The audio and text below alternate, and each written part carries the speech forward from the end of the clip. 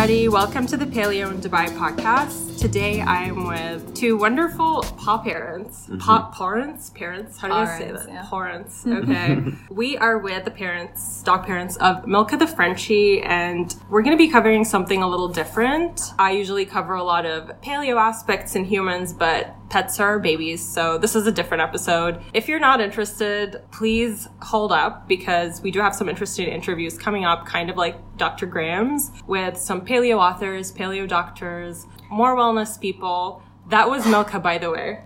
So just so you know. She's with us too. She's podcasting.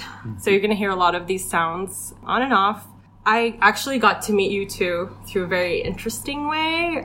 I'm going to shamelessly plug Annabeth just for a sec here. I haven't actually spoken about my company much on the podcast, but we manufacture a line of natural disinfectants in the UAE. I'm in biotechnology manufacturing, and we have gotten to work with some interesting people, specifically with our veterinary one, because when I say interesting people, I also mean interesting animals. So part of that was actually working with Larry and Charlie. Larry and Charlie are Milka's parents. How are you guys doing? We're great, thank you. Especially after a flight. Yeah, thank you for inviting us onto your show. Thanks for inviting me into your home. Yeah. You guys have this lifestyle that I know your cabin crew, which is interesting. Yeah. We have a New York connection, except you're actually from New York. Yeah. I'm a fake New Yorker. And it's just so interesting to me when I meet New Yorkers here, because I'm like, what? But that's interesting because I remember such a dog culture there. And I don't know much about dog culture in Germany. It's huge. It's huge, right? You can literally take your dog everywhere, in the malls and the restaurants, everywhere. Yeah, I know that part. So, yeah. I mean, we're in Dubai. It's a bit different with dogs. Yeah. So the lifestyle is a bit different. But your feeding is also super different. So today we're going to focus more on species-appropriate diet and what Larry and Charlie have been doing with Milka in terms of their story and their journey, and just how that's kind of also changed their health and their life. And we're just going to talk about multiple industries that basically are affecting both the human and pet food industries. So you want to take it away and just kind of tell me more about Milka. Tell everyone about Milka. How you got her and how she was, and your own journey with raw feeding and how that even came up to you, because not a lot of people are doing it. Yeah, so we got Milka when we were living in Germany, and basically before we had her, we kind of were looking into different pet foods, and were kind of checking out what's the best food, what to feed her, and of course we wanted to feed her the best, so she has a good puppyhood. So we actually had I had a friend who is in veterinary college. I spoke with her about food a lot. She actually said something to me whatever you do, don't feed raw. That's what she said. And I kind of knew that raw existed, but because she said it, I didn't really second guess it, really, because I thought veterinarians know what they're talking about. What made her say that, though? Was it a conversation? Were you talking about how canines were hunting kibble, outside? No, we weren't talking about that at all, because as first-time pet parents, we kind of didn't know anything. Okay. And I didn't grow up with dogs, and Larry didn't either. So for us it was just really new. And why veterinarians don't recommend raw is it's a very long topic. Maybe we're gonna cover it maybe a bit later in the podcast. Yeah. So basically, she started off on a good kibble, I would say. And then when we moved to Dubai when she was around 7 months old or 8 months old. So you got her at what age? 1 month? 2 months. 2 months, yeah, 12, no, actually 3 months, I think. She was, something like that. Yeah, so when we moved to Dubai, we had to change her food because they didn't have the same food here as we fed in Germany. And then, also with the same food switch, there was things, health things coming up with her. She started having hot spots. She started having tummy issues. She was throwing up maybe once a week or something. Mainly she had digestive issues. Yeah. But they were also showing on her skin and everything, and energy. Probably her mood also. So when did the weight gain start? Because like that's something people aren't very aware of. That's actually that's a very dangerous sign in your pet when they're gaining weight, because it's not just that they're gaining weight, it just tells you there's inflammation also. Actually, I don't really think that there was a time when she was gaining weight.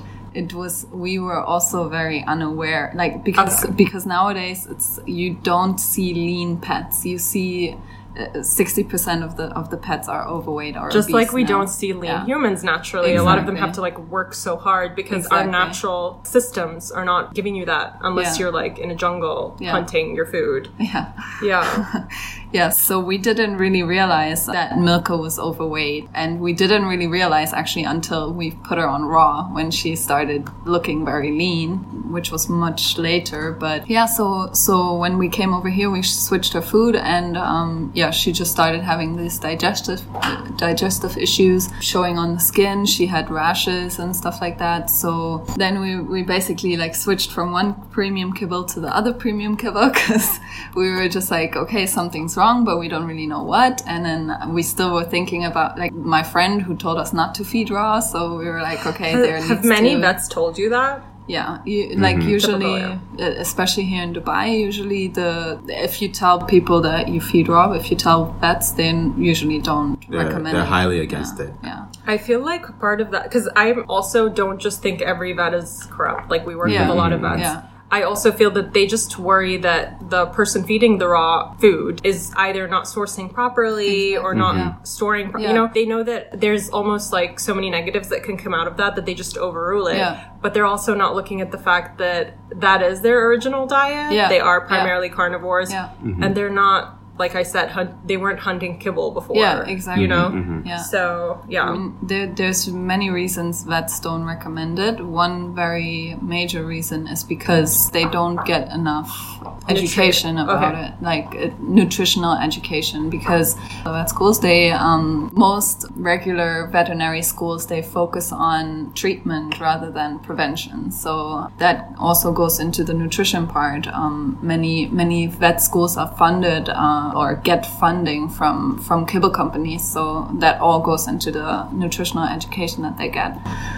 So but you know what's funny, just to interject, we work with veterinary distributors, and one of the hottest new product is actually weight loss supplements for pets.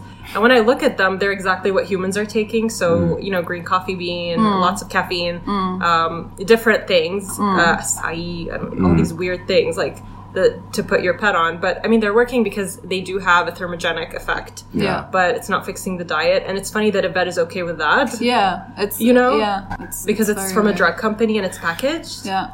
And it has like a stamp on it that said like exactly, registered. And you can sell it. And you can sell it. It's profitable. Exactly. So it's crazy. But you are right. Like one other reason is also because vets usually when they see raw fed dogs, because a lot of raw fed dogs, when you do it right, they never have to go to the vet. So when raw fed dogs do go to the vet, they're malnutrition. They see that side, So they see the raw fed dogs that where the parents just they educated themselves, but maybe not enough to be able to provide the dog with everything, and then the vets see a problem with that. So so then how we got into raw feeding was when Milka. There was a time when Milka just basically threw up like 4 times a week, and that's when we said, okay, no, there is definitely something wrong with the diet. And we went to the vet. The vet said, no, it should not be anything wrong with the diet.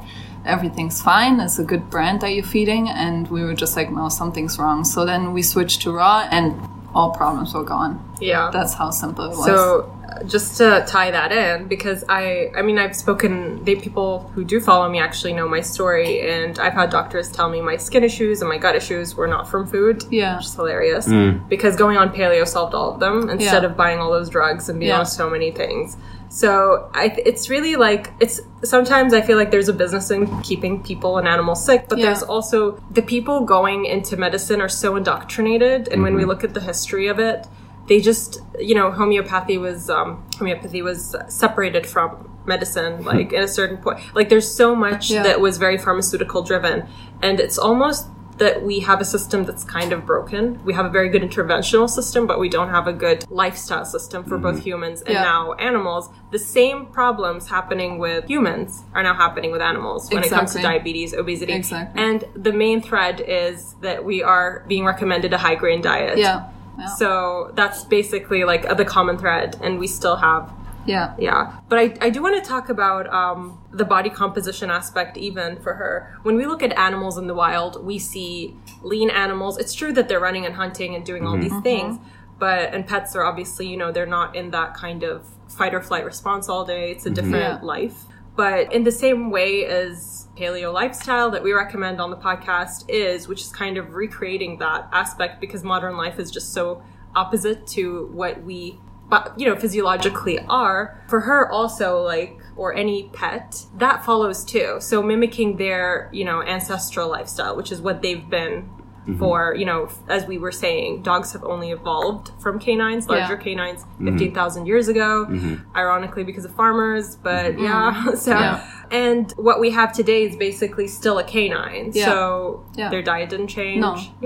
I mean, they've been eating their natural, biologically appropriate diet for 99.9% of the time. So it's only within the last 100 years that they have been fed a kibble diet.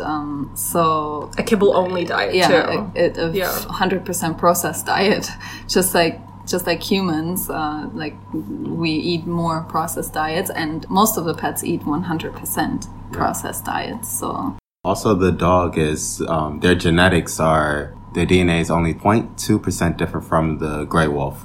So their digestive system is identically the same. They can eat pretty much the same foods that the gray wolf can eat today. So they're still identically the same. Dogs are actually evolved from wolves. Exactly. Specifically. Exactly. So obviously, you know, their brain has changed. A lot has changed. They're domesticated, but you know, digestion and all of that, like that has not suddenly evolved to kibble processed. So we can agree that scientifically, dogs physiologically also actually do not require carbs. Unlike, so it's interesting because right now in the paleosphere, there is a huge carnivore movement now. I actually started off paleo plant-based.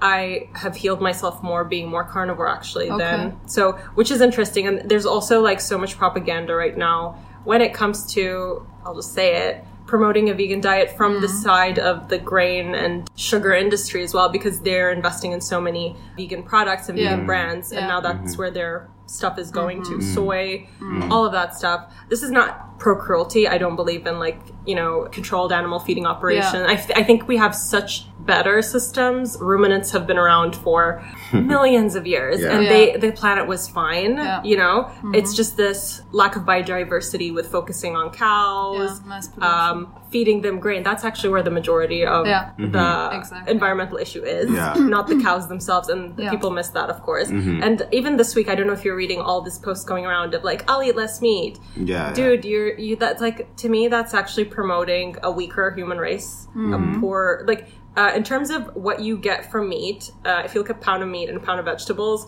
you actually require so much more in grains and vegetables to get what you will get. Like, it's actually more efficient to have people eat that. Or also there are movements like entomology now and all of that, eating bugs, basically. And in our culture, interestingly enough, Emiratis were eating crickets for like the longest time. And I've started introducing, I'm not like eating actual crickets. I think that's, I'm still like grossed out by bugs. But just like, you know, having more sustainable, basically biodiversity and protein. Lamb, for example, is something that humans can eat actually more of here because it's more adaptable. We have not grown up eating cow. We've been eating camels, lamb, sheep, like all these different things.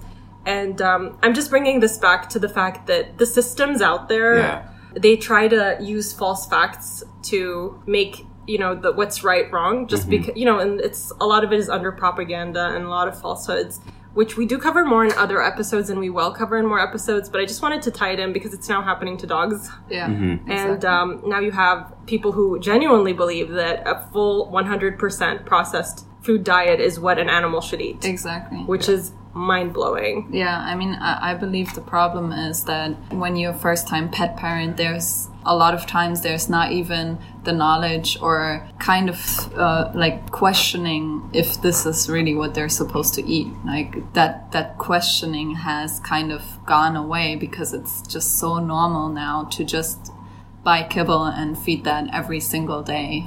But you know what actually I believe is crazier? That's what they do to themselves too. They believe that eating something out of a box that is, you know, they don't even know what's in it. Yeah. Like, because it's normal for them, they can make it normal for dogs.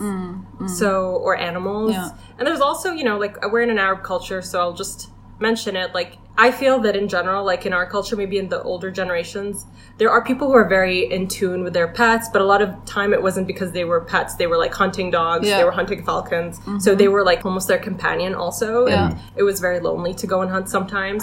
So Arabs would be like so attached, and Bedouins would sleep with their like salukis in their beds and, you know, for protection, but also like companionship. Yeah. Now it's like they're not as much of a utility. So it's like sheep, like, oh, they were gonna eat whatever. Yeah. But actually, when it comes specifically to carnivores, that is not possible. The reason, like, a lot of herbivores are doing a little better with the processed plant waste is that they can break down cellulose. Yeah, exactly. They can actually do more with it. Yeah. It's just more stressful to carnivore pets. So cats and dogs are really, like, the ones suffering right now, not our goats. Because, you know, our grandmas would be like, oh, I feed my goats whatever. And I'm like, it's not the same. Yeah. It's really not the same. Yeah, like dogs and cats are very abusable in that sense. Like they'll take whatever you feed them and they'll be fine. They won't die right away, but it's it's kind of like humans. Yeah, exactly. So just to add also, since we were talking about just bioadaptability, a lot of kibble has high carb, high starches. Even the grain-free ones, which we can talk about, grain-free is still starchy. Yeah. And even though that wouldn't be as much of a problem if you were human, which is an omnivore, the problem with pure carnivorous animals is that they lack the enzyme, or at least lack it in the right space. Yeah. They're not breaking with amylase like starches in their mouth. They're actually breaking it in their small intestine. So it's damaging to the stomach. It's more work by the time it gets there. So getting the nutrients and the bioavailability of them is very low. Yeah. You're smiling. I'm smiling because you are very knowledgeable in this. Like, I know, it took 15 minutes for that. Wow.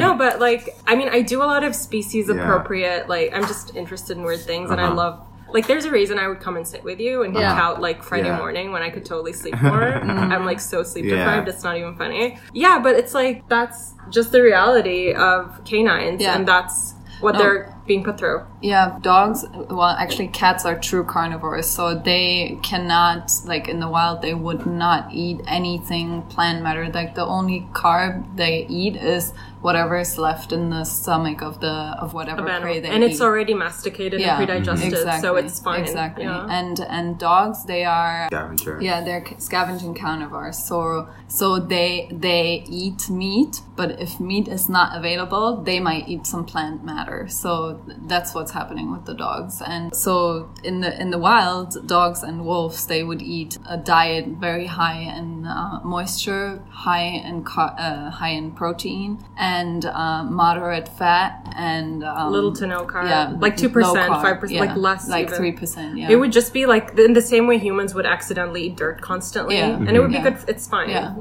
Yeah, so now what they're being fed is a diet that is completely opposite to what they're designed to eat, and it's really and that's the reason, you know, we see pet cancer and pet obesity at epidemic levels right now, because the inflammation levels are so high. We do want to, like, I know it sounds sad, like if you have a pet, you're probably like, you know, hands on heart right now, but it will get better. We will offer solutions in a definitely, bit. definitely. Yeah. It's not so bad. And there is many things you can do, even if you don't want to go to a fully 100% raw diet. Like, we will talk about that later, what you can do in that case. We can actually go into it now, I think. Okay. So let's go into something positive. And also, I love that when I came, you were like, oh, by the way, when Milka started eating better, we started eating better. Which is interesting because environment is usually what... Actually, like, who you surround yourself with, including your pet, you're all going to affect each other. There's a stimulating effect. You stimulate each other differently. You're probably walking more too, I feel like. Because I had a foster dog in New York, and I would like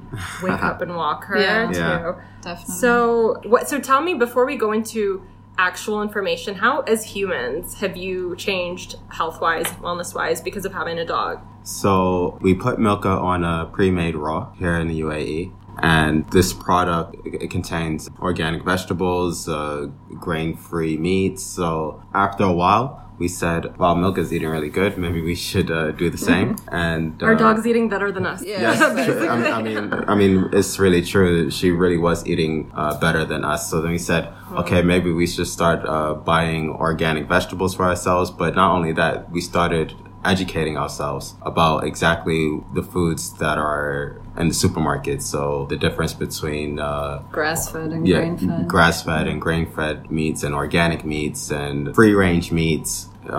Cage-free. Cage-free, I mean, really, because, I mean, it all contains different types of vitamins or higher vitamin content and minerals. So after we did that, what did we do? We just basically started to eat better quality of meat. Like, we understood that the conventional meat that you get that's mass produced is not going to give you the same nutrient value, and it's not going to be as healthy as eating grass-fed. Yeah. That's what happened. We started eating much less processed food, and yeah. How have you been feeling since? I mean, we were never really unhealthy, so I think maybe the change wasn't too like crazy, yeah. But yeah, I mean, like, it does just make you feel better. You also forget how good you feel until you true. Travel. And so I'm actually curious, how do you like lead a healthy life on a plane? Because like, I'm on digestive enzymes, then I'm on charcoal. I'm like, plain food's the worst. Like, I try not to eat, but it's like sometimes when you're going to the States, it's like, a great question, because I would say it's still kind of new to me. Like, even every month I'm learning something new, and then I say, hey, you know, just a few months ago I said, man, I probably shouldn't be eating this stuff on the aircraft, like the aircraft food, preservatives, all the preservatives. So I just recently, Charlie and I, we've been prepping meals for me to take on board so I can avoid eating. Thing is, when you're eating on the aircraft, or even when you're eating in a lot of restaurants here, anywhere in the world, you don't exactly know where the meat is being sourced from or where the vegetables are being sourced from. So after a while I said, you know what, I don't know where this is from. And if I don't know where it's from, I can't exactly trust it. Not that there's anything that may be wrong with it, but I don't know that there's anything wrong with it, though. I don't know that there's anything not wrong with it. So I just avoid it, and I'd rather eat something that I know exactly like where it's coming from. Yeah, I know what went into it. So yeah, we've been prepping my meals to take on board, and so far it's working. I feel great about it. Don't you feel like the jet lag is less too? What do you like? Like, because for me, like, I'd rather have the flu than jet lag. Like, that's how much I hate it. Especially like post-US jet lag when you're back here, because it's like against the magnetic rotation. For some reason, I never had an issue with jet lag. Not too much. So far, I've never really, thankfully, been affected by jet lag. When I get into Dubai, I can sleep in the morning for just a few hours, and then I can stay awake until 10 p.m. and then I fall right back into the rhythm. Is it because you guys don't stay there so long? Probably. Yeah, because I feel like that's probably what. That's that makes more sense, because I had flights where it was just like a day or two, and it usually does take that amount of time. I mentioned it because it's still part of wellness, and it's still something I'm trying to.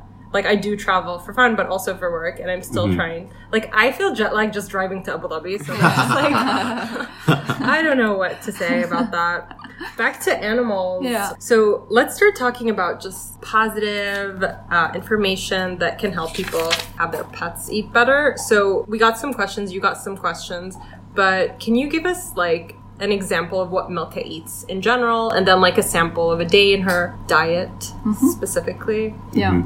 So Milka eats a variety of different proteins. So she'll have chicken, beef, lamb. Turkey. We feed her camel meat, which is a great thing we can get out here. Fish. What else? Any other protein? Duck. So right now we feed her these different type of proteins. It's always great to mix in a variety of different proteins, so she's getting something different. She's not solely relying on just chicken, which can be also a problem. Like, they shouldn't only be eating one protein. They should actually eat at least 4 proteins If per they week. do eat one protein, they should also not be just eating muscle meat. So I just want Yeah. to throw that Yeah, out yeah. there. Exactly. It should be a variety. So even if because there are animals that are living off of literally one single species around them Yeah. as a main animal, but they're eating the whole animal. So Yeah. that's how Exactly. actually Yeah. that can counter. So if you're someone who's just feeding chicken, you may want to mix in at least organ meats from other animals or No, Yeah. but So actually that yeah. that goes for even if you feed a variety. Dogs need to have bone in their food. Dogs need to have organs in their food and vegetables, because if you're missing out of one of those parts, the diet will not be able to. So what kind be, of vegetables though? like Is it specific? Because I know it is. I mean, it's it kind of is, because we create our recipes with the software program. so we see which vegetables have a high nutrient content and which vegetables don't, so we try to only use the vegetables that have a high content. Like, Do you avoid fibrous vegetables or do you just cook them more? no, we don't really use them. No, we would use like broccoli or chard or kale. So cruciferous, Yeah. mostly. Yeah, so Interesting. like red peppers, like also some fruits, Spinach. yeah, spinach, things like that. They have a lot of vitamin. So when it content. comes to mixing those meals, you mentioned a software. Has that been a lot of help in figuring out ratios and things like that? Yeah, definitely. Yeah, so we did a pet nutrition certification program, and we learned everything about how dogs have a nutritional requirements, and they need to be met. And it's not enough. Like, there's a lot of people that feed a raw diet, and they do a 80-10-10, it's called. So it's 80% muscle meat, 10% bone, and 10% organs. A lot of them don't include vegetables, or they might include some vegetables. But we learned that just using these ratio diets, that's what it's called, is actually not enough, because most of the times the minimum requirements are not met. And in some of the vitamins, like for example, vitamin E, vitamin K, Yeah. manganese, things So like that. just like it's- humans, the whole phrase, just like it's all in the macros, is not true, because there are Exactly. micronutrients Yeah, exactly. that are involved in health and wellness. Exactly. So interesting, because I see a lot of bodybuilders and a lot of people who quote unquote are in health, but they're not in health. To me, you're in a sport. Maybe Yeah. you're not even in fitness. Yeah. Or maybe you are in fitness, but not in wellness, because your macros may be giving you the physical results you want, but you're probably inflamed. Yeah. You probably are not getting enough nutrients, and then you're making it up with all this stimulants like Red Yeah. Bull and all that, just to feel like you're okay. Yeah. Anyway, And even that's the cutest sound. Can I just say that's Milka lapping up her water? Yeah. Anyway, what was I going to say? mixtures. So can you tell us more about the micronutrients? So what is Milka gonna eat today? And you guys, they have beautiful meals on their account, and we're gonna shout out their account It's called Milka the Frenchie. Milka_the Frenchie. on Instagram or anything else too. Just on Instagram. Just on Instagram. Okay. Yeah, we actually just started a nutrition program in partnership with Spot, the daycare. Also from New York. Yeah. Interestingly, Yeah. So much New York. It's following me back here. Yeah. It's an awesome daycare. Really, they have the right values, and they're just awesome. And they use Anavet, so we like them. Yeah, exactly. And they really want to promote pet wellness. So we've teamed up to basically give the pets or the pet parents of Dubai the access to nutritional information. So I will be making personalized meal plans for dogs. I'll be you'll be able to send in your do-it-yourself recipes, and I will put them into my system and check if they're balanced or not. And I'll let you know how to balance them and what to add. When are you going to offer that? It's already it's already offered. Yeah, we just announced this week, so it's actually just started. Okay, that's great. Yeah. That's really great. I actually Yeah. don't know anyone else doing that. No, there's nobody else doing this in Dubai. Yeah. So can you just go back to giving us what are you going to feed her today? Yeah. For example, So or what she had today already? yeah, she had breakfast this morning. And basically, it's a mix of chicken neck and beef, muscle meat, some beef organs like liver, kidney, heart. Yeah, then some vegetables. What vegetables? Like the ones we mentioned.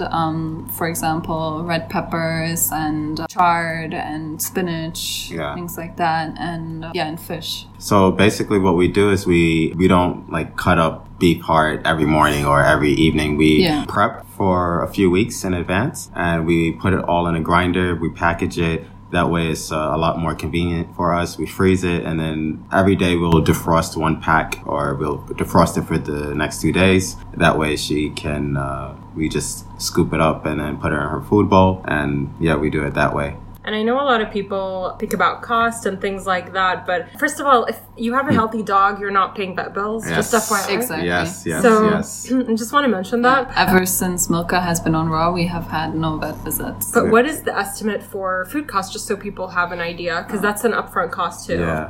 What's your estimate? Because I'm sure you're smart about it now, so you're Yeah. good with that. Yeah. So for... And where do you shop? Yeah. So Milka weighs 11 kilos. She's eating 400 grams? She's eating 400 grams of food per day. And I want to estimate right now she's Around 400 dirhams a month, maybe a little bit less. That's Yeah, it's not less. expensive at all. Yeah. Like, people are paying more for grooming, Yeah. like weird ass grooming Yeah. and things like that. Yeah. The thing is, before even we started raw feeding, what we were paying was maybe $60 for like 3 months. $60. Oh. So it's a So It's a jump. so maybe like 250 dirhams for, and how long For with the 3 food? months. Yeah, But for, you for were 3 also months, buying yeah. in bulk on Amazon, so a lot of people are Yeah. not doing that. Yeah, and actually, this is something that we've learned during our transition to raw. That's actually something you should not be doing. You should not be buying big bags of kibble, using them over a couple of months. Because of the molds. And Yeah, Exactly. because The every staleness. time you open a bag of kibble, the fats oxidize and you're feeding rancid fat. So That's actually the same for olive oil and a lot of things. And I want to, people like buy these big buckets of coconut Yeah. oil and you Yeah. have mold at the end. Like Exactly. if it's not a glass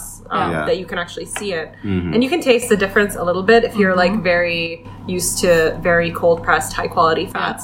A lot of people are just dumping that anyway, Yeah. cooking, and be like, oh, it's going to cook anyway. Like, that's not how it works. yeah. Yeah. Yeah. So back to the question, we were going to the vet every few months when she was on dry food, and the bills, they add up. They get expensive. Do we have pet insurance here in the UAE? No. Absolutely none. Interesting. Yeah. There's no pet insurance here, so you're paying out of pocket, you know, and you know, when every time you go to the vet, they want to do this test, they want to run that Yeah. test, and it gets expensive. Medication. And they persuade you, or they make you feel a type of way if you don't do it. You know, so Like it's your fault now. yeah, you know, Yeah. and it's like it's not a good feeling Yeah, at yeah. all as a pet parent. So after a while, friends were saying, "Look, you just put her on raw.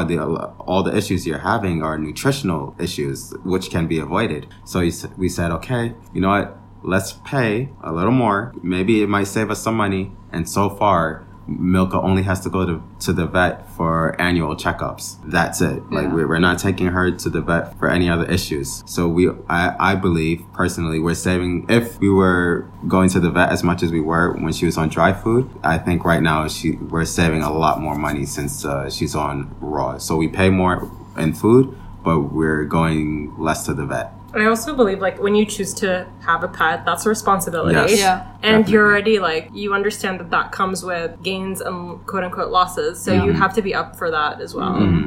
Yeah. Yeah, and it's just very important that you learn to make the right nutritional choices for your pet based on what you know and what you've educated yourself. If that means you watch, for example, Pet Fooled on Netflix, or you go to Facebook groups, or you speak to a pet nutritionist, or you there's so many things you can do to like read books about pet nutrition and all that stuff. But it's just it's important to know what you're feeding and what effect that has on the pets. Also, the ingredients that are being used in raw food and dry food are completely different from each other for the most part. In dry food, there's a lot of byproduct meals and what else? 4D meat, 3D yeah. meat. Yeah, 4D meats, which are dead, dying, disabled, and diseased. So these meats are actually allowed to be used within the pet food industry. Our pets are actually eating it. So they're extremely low quality meats that get produced into powder and added to the food. And the same with vegetables, like the most of the vegetables that are used in pet food are the human waste from the human industry waste. So all the stuff that the humans produce, corn oil, and then the hulls go into pet food that have no nutrition left in them. So it's actually similar in humans as well, because a lot of those industries, especially soy, and a lot of corn oil, a lot of actually polyunsaturated fatty acid type of oils are actually all within that.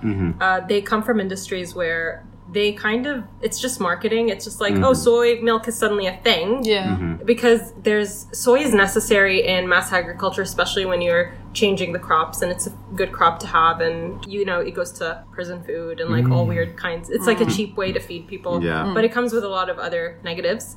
Also for the soil, because we are actually, mass agriculture is worse to the environment than meat farming as is, even because we're killing the soil. Interestingly enough, all big civilizations that had agriculture, and I think this is an interesting fact to bring up, especially in Dubai, because we have all these big cities like Babylon and like all these cities that were agricultural. And what did they end for? They didn't end because of anything other than the fact that their soil got depleted.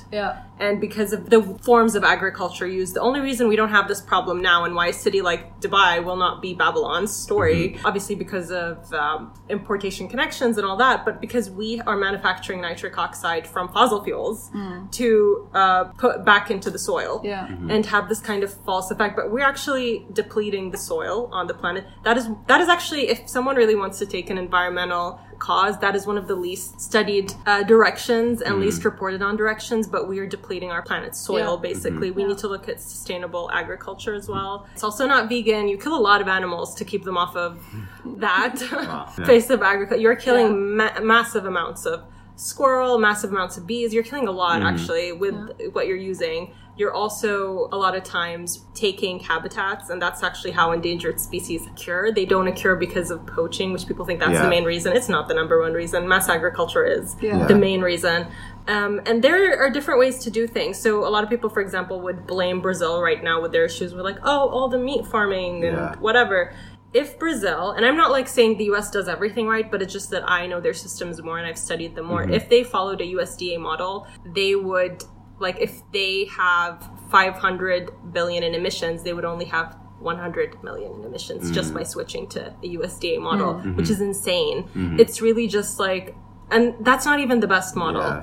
So if they just go from worst to worse instead, that's already doing a lot for the environment. I'm just saying this because it does affect the falsehoods coming out on what we should eat and what food industries should be and all of that stuff, and tying them back to the planet. And it's a funny week to talk about a carnivore dog or even carnivore side of humans, because all I'm seeing actually on news feeds right now is all these scientists coming out with all that stuff. It was kind of like a few years back when they mentioned meat was a carcinogen. And people don't know how to read studies.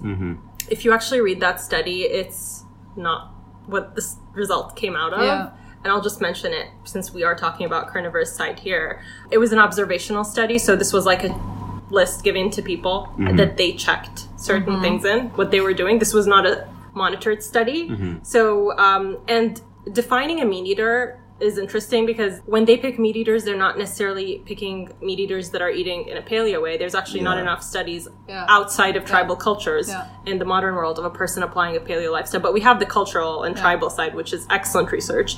They were looking at people who normally eat meat in the form of junk food because it's cheaper. But these people traditionally also don't work out. They also smoke. They also, so they looked at all these other things. But they decided the one thing in common was meat. So it was coming in together and it was like avoiding all of that. It was observational. And actually the difference was they were not picking all healthy people anyway. The likelihood was only 18% more. And actually for you to have a study be published, it should be up to like 200%. So like that is not even...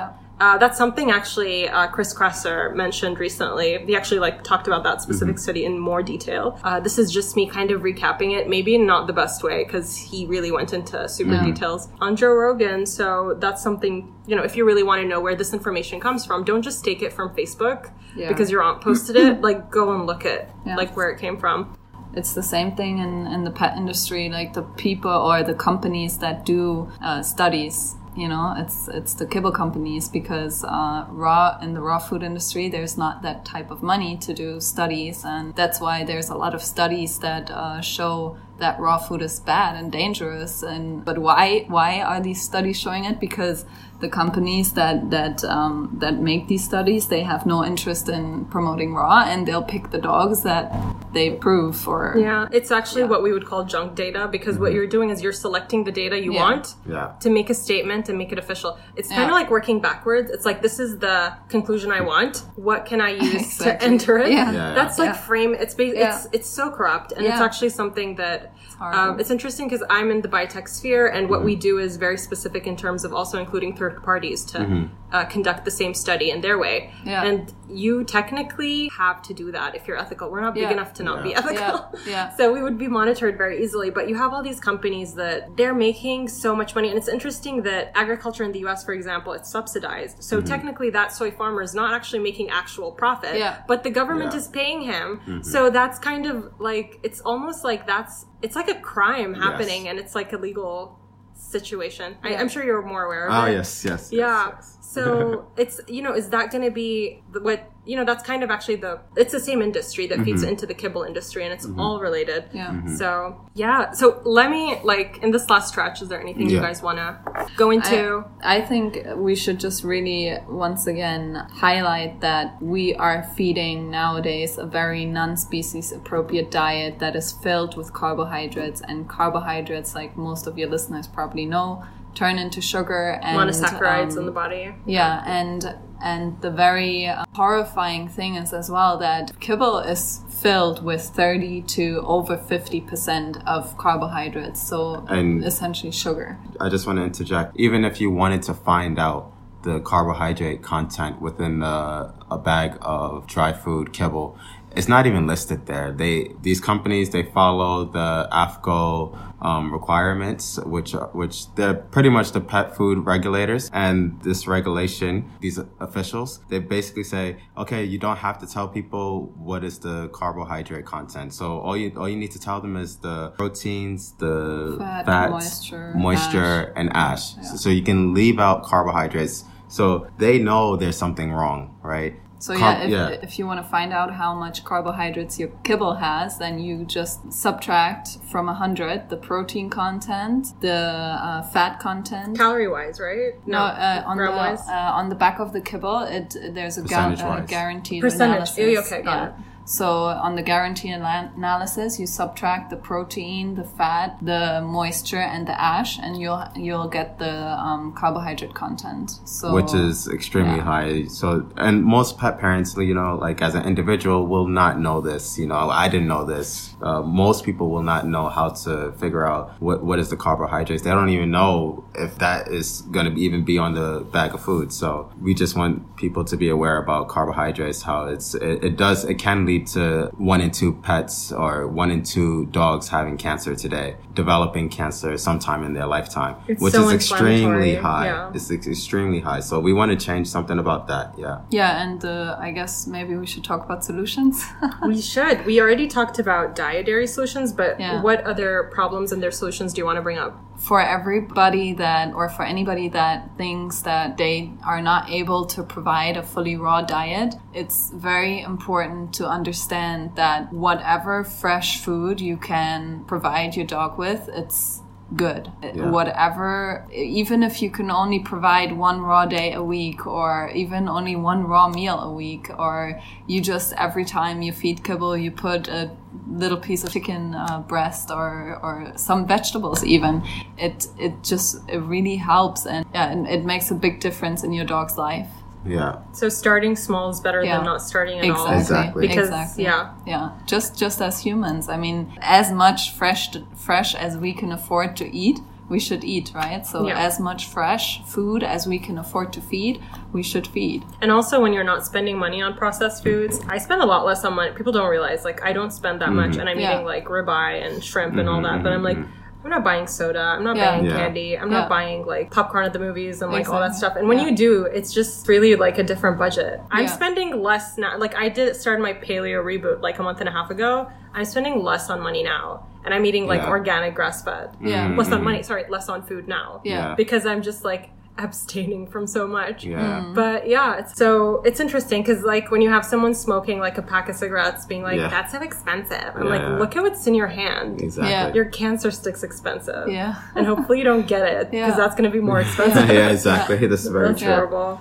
Actually, the product that you have, Anovat, it really helps us as well, because one big problem in our pet's life, why 1 in 2 dogs have cancer, is the diet, but it's also the toxins in our pet's environment. So Yeah, same as humans. Yeah. Systemic toxicity from chemicals affects animals, and exactly. interestingly enough, because the chemicals we can sometimes be okay with, and a lot of animals cannot. Like, Yeah. for example, some birds, they just cannot handle ammonia. Yeah. Humans can handle it a little bit better. But the same goes with animals. So that's actually why Anavet is... We actually entered veterinary because, and this is also related to raw feeding, the standards are so low for Yeah. what you can enter. Yeah. So if I wanted to enter a product, even though I know my product is safe on humans, but having it under a medical pharmaceutical antiseptic for humans, even though it's excellent for that, and it is under VA, like in Germany, VAH and all that, Yeah. I have to have a medical grade factory that's very expensive for us. And I also have to have it under the Ministry of Health, which will take like 6+ months.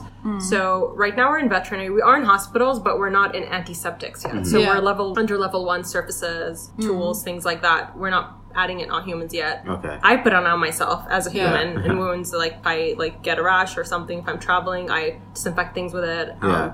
I use it on myself just fine. But I know that the way we are looking at animals is so like low standard in terms of what they can be exposed to.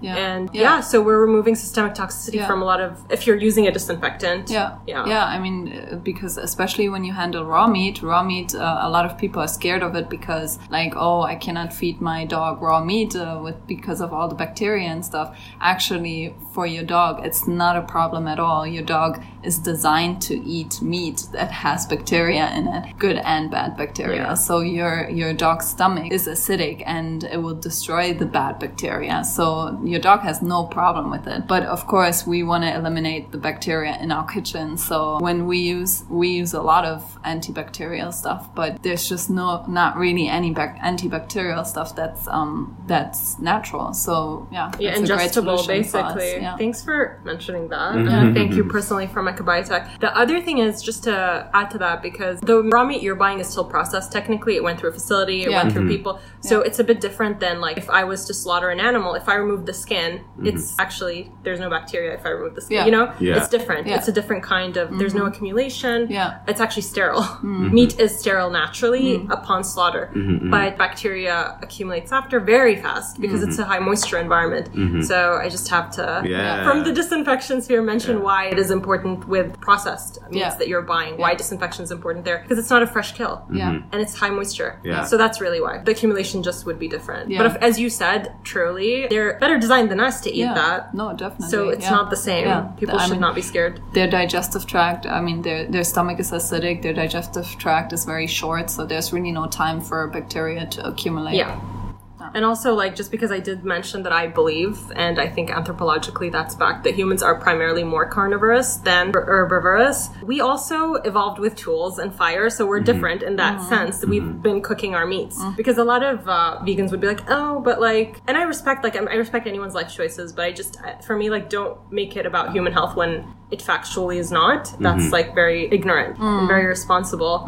Especially with like, when you tell people like, that's how you save the world. Yeah. Like, of course we want to save the Yeah, world, you know? exactly. Yeah. But don't give them this falsehood that like eating a bad diet for them would equal to that, because actually their food choices are worse now also for the environment. But a lot of time they'd be like, oh, but would you ever like go and kill with your bare hands or whatever? I'm like, well, I would hunt and do that if I had to. And Yeah. food is very abundant now, so people Yeah. are softer, their instincts are Yeah. softer.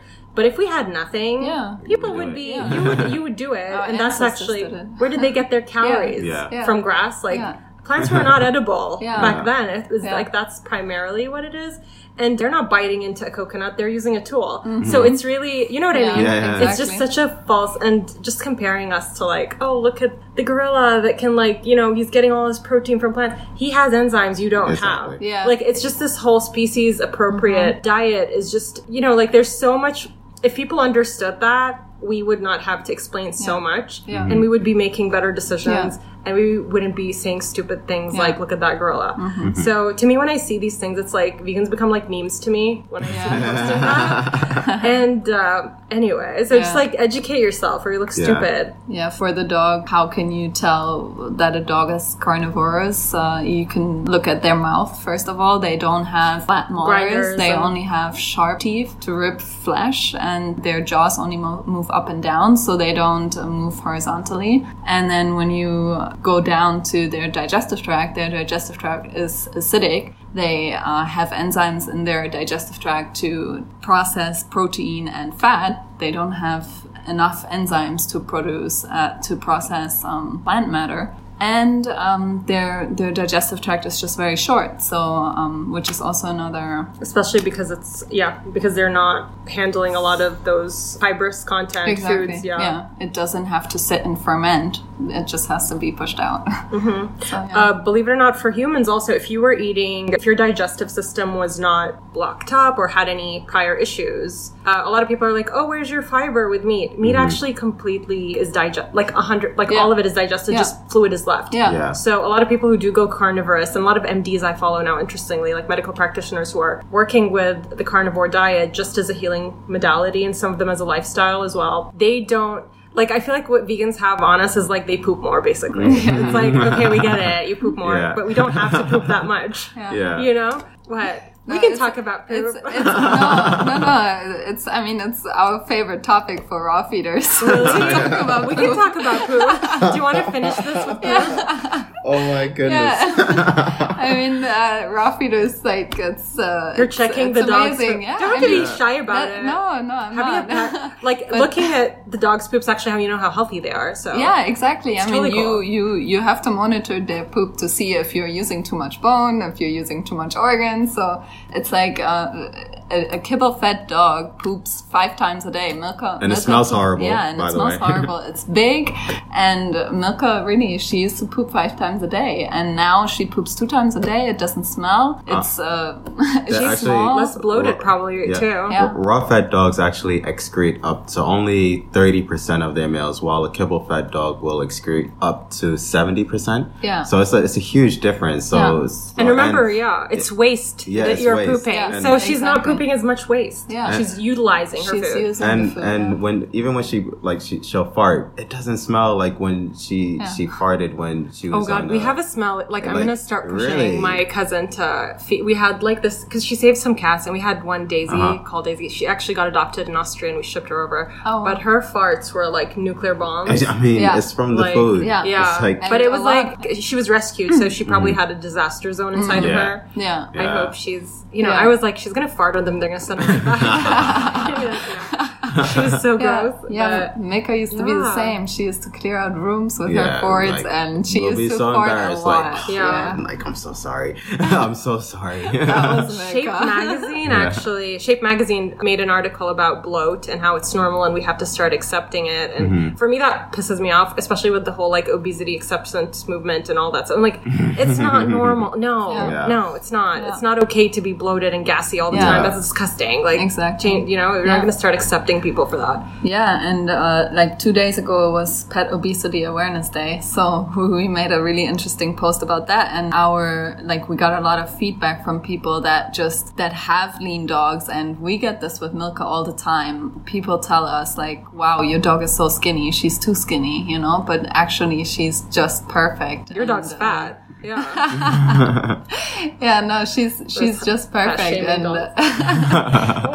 and really, like, people are not used to seeing normal, like, ideal dogs anymore. So I think It's- even in humans, because talking to you about a personal story here, I actually, like, in the past 2 years have gained a lot of weight. And people used to be like, oh my God, I mean, you don't see much because I'm Yeah, covered, yeah. but it's like, I believe the normal weight range is just like the average. Yeah. I don't think people should, like, we should be even leaner than that Yeah. naturally, you know? But when I like, you know, they're like, oh, it's, you know, better, you look healthier and like whatever. And like, no, I don't believe that we should be like this Yeah. marshmallowy. Like, Yeah. no, we should like look at animals and look at tribal people. Look at even like, with Dr. Graham last time we were talking about like, look at how divers were as well. Like here in the UAE, you're primarily like everyone had like abs and whatever. That's like your muscles should be Yeah. lean. Fat cells hold on to toxins as well. So when I Yeah. see someone with especially like certain, like men shouldn't hold fat in certain areas, but when they do, they would be like, I'm not looking at you by the way, you're like goals. Like I wish I was super lean. But like estrogen dominance, for example, is a big thing here because we're Yeah. exposed to plastics and Yeah. men tend to be soft even when they tend to have muscle and a lot of that stuff. So yeah, I'm just saying like toxicity as well as food and just Yeah. humans and animals were all the same. I'm kind of glad this episode took on the human and animal Yeah. comparison. Yes. So Definitely. even if you don't have a pet, I think it was an interesting, for me it was interesting. I don't Yeah. directly care for any pets, but we have a lot of animals in my family. Yeah. I wasn't allowed to have a dog growing up, but like my family would have dogs, so I would Yeah. like Yeah. be able to see all of that. Yeah. What would you like to end this on? We'd like people to leave with you can, even if you don't want to do 100% raw or feed the 100% species appropriate diet, just add some fresh foods. It will offset the carbohydrate balance or the sugar content within the food. If you have any questions, we can help you understand pet food labeling, what to understand with the wording, and there's so many rules that you should know about on pet foods. All on our account. What we know, we share. So we're like 100% transparent. The pet parents should know what's happening in the pet food industry. So that's pretty much what we preach about. Like, if we know it, you should know it too. Yeah, so the account name again is Milka_the Frenchie on Instagram. Yeah, whenever you have any questions, just inbox me. And if you're based in Dubai and you're interested in getting some nutritional advice for your pet, just inbox us as well, or get in contact with Spot Daycare, and we can arrange a meeting, just a pet consultation, or I can come to your house and show you what you can do to personally better your feeding habits. Just small changes really make a big difference to your pet. Yeah. Yeah. And I really feel like their account is so informative that, I mean, I don't even have a dog. I probably can feed him like perfectly raw at this point.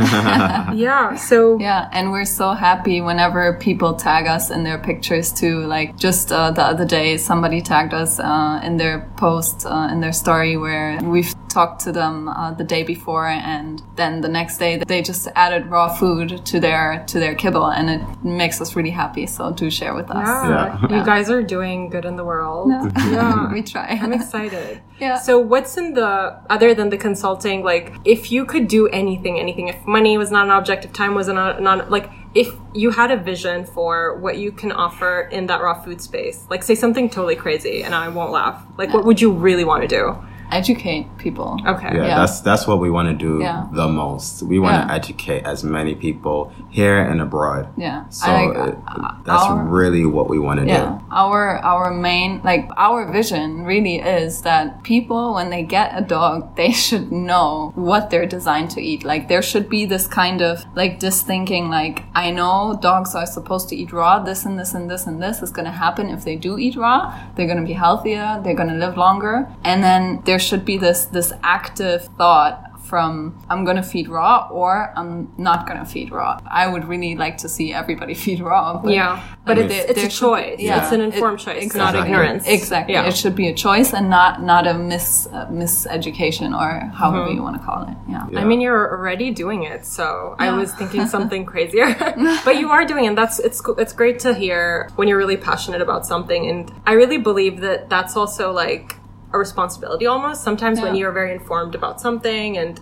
you're now part of the Dubai community, and I feel that way as well because I feel like paleo is not very. I mean, now it is, but when I moved back from New York, like it was not prominent in any way, and we are in such a sugar-heavy like city as well because we don't have like a drinking culture like in Emiratis, for example, but we do have like a crazy dessert, like you probably seen on Instagram, and that's actually to me like that's not good for you either. Like you're addicted to something there, so there's a sugar addiction versus alcohol addiction that we have in our culture. Anyway, I hope people can really like take in everything you've said.